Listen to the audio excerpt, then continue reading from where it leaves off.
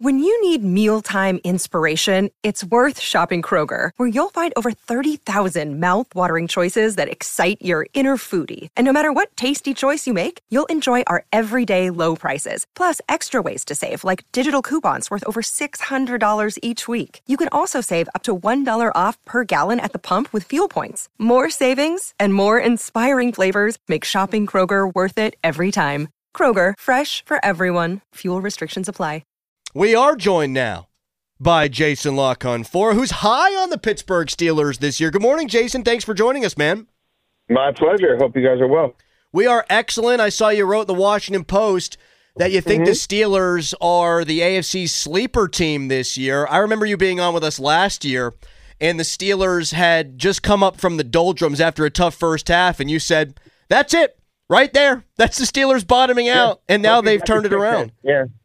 So what makes you so bullish on them this year?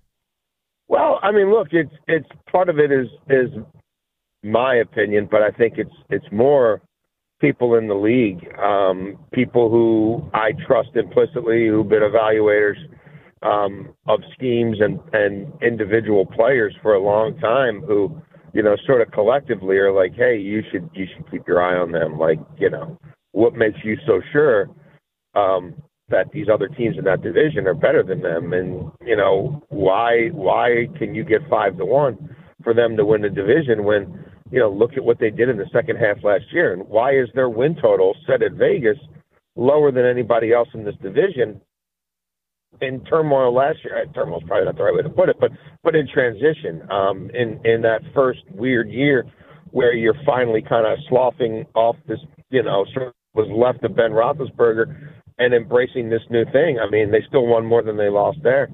And then you start to dig down on it statistically, right, numerically, and you're like, man, they really were making a lot of strides in a lot of ways. And then you look at the defense, and that looks like it could be as good or better than ever, which is best in the league, right? I mean, that's the kind of potential that league has. And I don't think there's a whole lot of debate about that defense. Like, I don't know a whole lot of people are going to sit there and try to say that if that group stays relatively healthy, that they won't be incredibly impactful. And then you look at the cohesion of the coaching staff and, how much consistency there is there. And, yeah, why not? Why not the Steelers? And I'm with you. I like the Steelers on the money line to win this game on Sunday. I'd have liked them if Bosa, were definitely in the mix still, but now that he's probably not and Kittle might not be, I know you guys haven't had a week one home game in a long, long time. Mike Tomlin's been really good in week ones by and large. And I'm old enough to remember the Steelers getting 7 points, I think it was a year ago, to the Bengals and winning that game. And the Steelers getting 6.5 or 7 against the Bills at Buffalo the year before that and winning that one, I think, outright. So, I think this is a real good spot for them to wake some people up and start proving some points. Jason, how far can Kenny Pickett take this team? Like, what's his ceiling in your opinion? I mean, the whole thing is I don't think he's he'll be better, and I think he's going to be really good, but I don't think he has to be transcendent for them to be competing at the highest levels of the AFC because of everything else, because of the improvements they've made to the offensive line, because of all the multiplicity and diversity that they can have schematically. I mean, I think any given week that they could beat you in 11 personnel, they could beat you in 12 personnel, they could beat you with a running back and a fullback. They could find ways to get to both, running backs on the field at the same time. And they might need 10 points to beat you. They might need 18 to beat you, maybe 24. I don't know if they're going to need a whole lot more than that with that defense. So I think he's in a great situation. And I do believe that he's going to continue to make better decisions. He's going to continue to improve his ball placement. We saw so much growth last year, and I think, again, a whole offseason with him as the guy and what that means for you as a leader and what that means for your confidence is a big, big deal.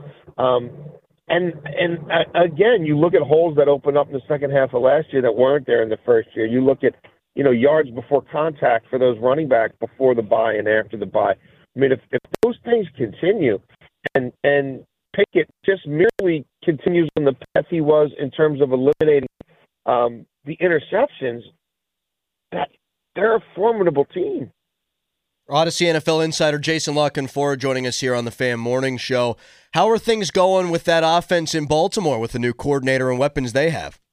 Well, we'll see. They haven't really had all the pieces on the same page even this summer.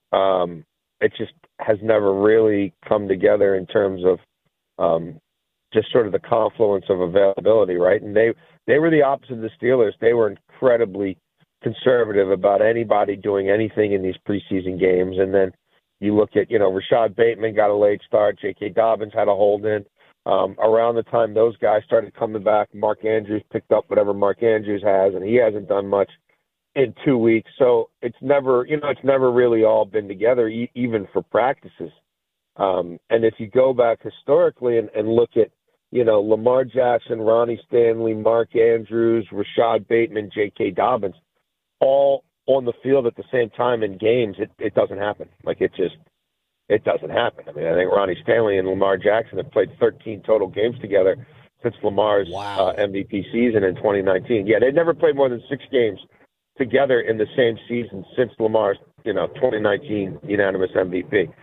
So, and now you throw in a new offense with Todd Monken, and, so we're going to have to see. Now, it better be the best unit right away, because I think the defense leaves a lot to be desired. And I think the offense will probably get pretty good pretty quickly. But when you look at their schedule, will it be quickly enough? And yeah, they're the biggest favorite on the board this weekend against Houston. And I get all that, but they've got, a gauntlet of 3 divisional road games really early in the season. They've got a weird trip to London. So we'll see how they handle all that. Even last year when the defense got markedly better with Roquan Smith, they still crater in the fourth quarter. They don't really have pass rushers. They don't have closers.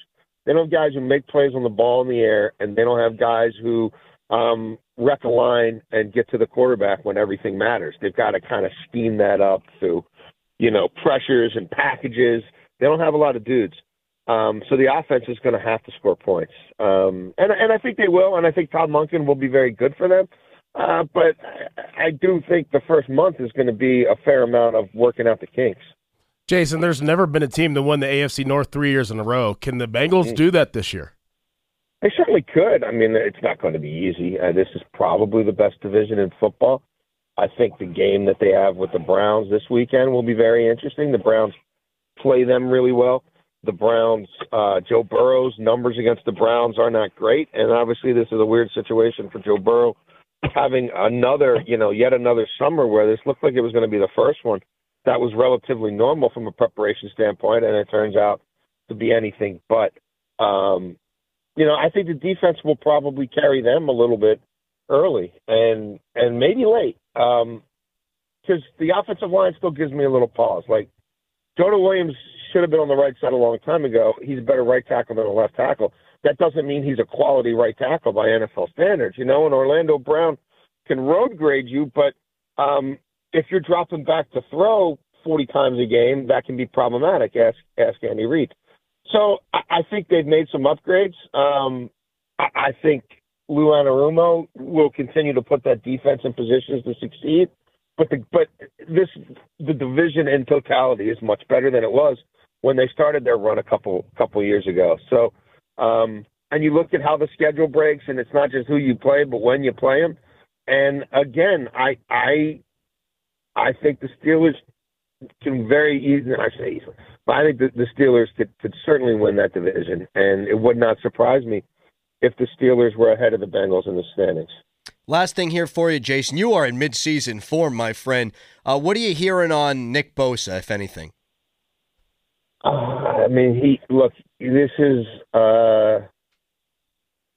This is a difficult situation because the 49ers have a history of not just doing deals that everybody can walk away from the table and feel good about. The 49ers have a way of wanting to bludgeon people. And, Progmoroth, their chief negotiator, has been one of the champions over there at the NFL Management Council because they have been adherent to certain salary structures and the way that they dole out guarantees and what they will and won't do. That makes a lot of people in New York happy, and it makes the 49ers thump their chest. I would say, show me the Lombardi trophies, show me what we're really celebrating here. Like, getting to the Super Bowl, I mean, I get, all right, like, okay. I'm not sure what it's really gotten them, except they can sit there and say, we don't capitulate on this, we don't capitulate on that. You know, they hide behind funding rules and say we can't guarantee this, we can't guarantee that, because we don't put money in escrow, unlike these other jamokes.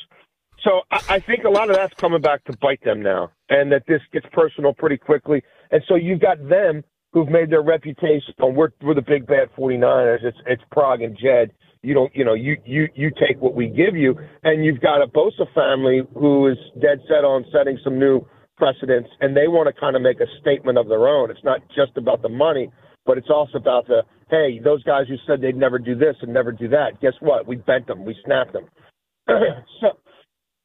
So he's going to get his money. I just don't know what the package is going to look like. I mean, if we're talking, AAV and all the traditional stuff, like, yeah, he's going to set new standards for edge buys.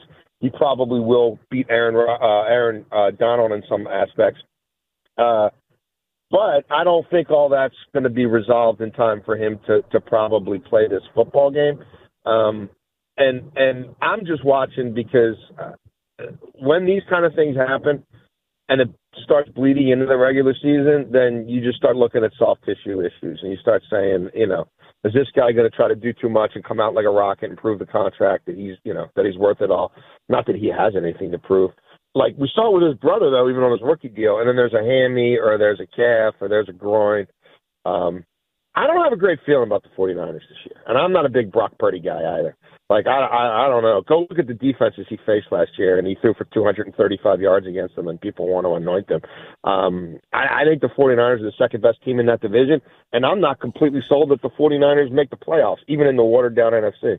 Jason, you brought it, man. Yes, he did. This was awesome. Thank you so much for joining us. Anytime, Hopefully we get guys. a chance to do soon. Awesome, man. Sounds good. Thank you. Take it easy.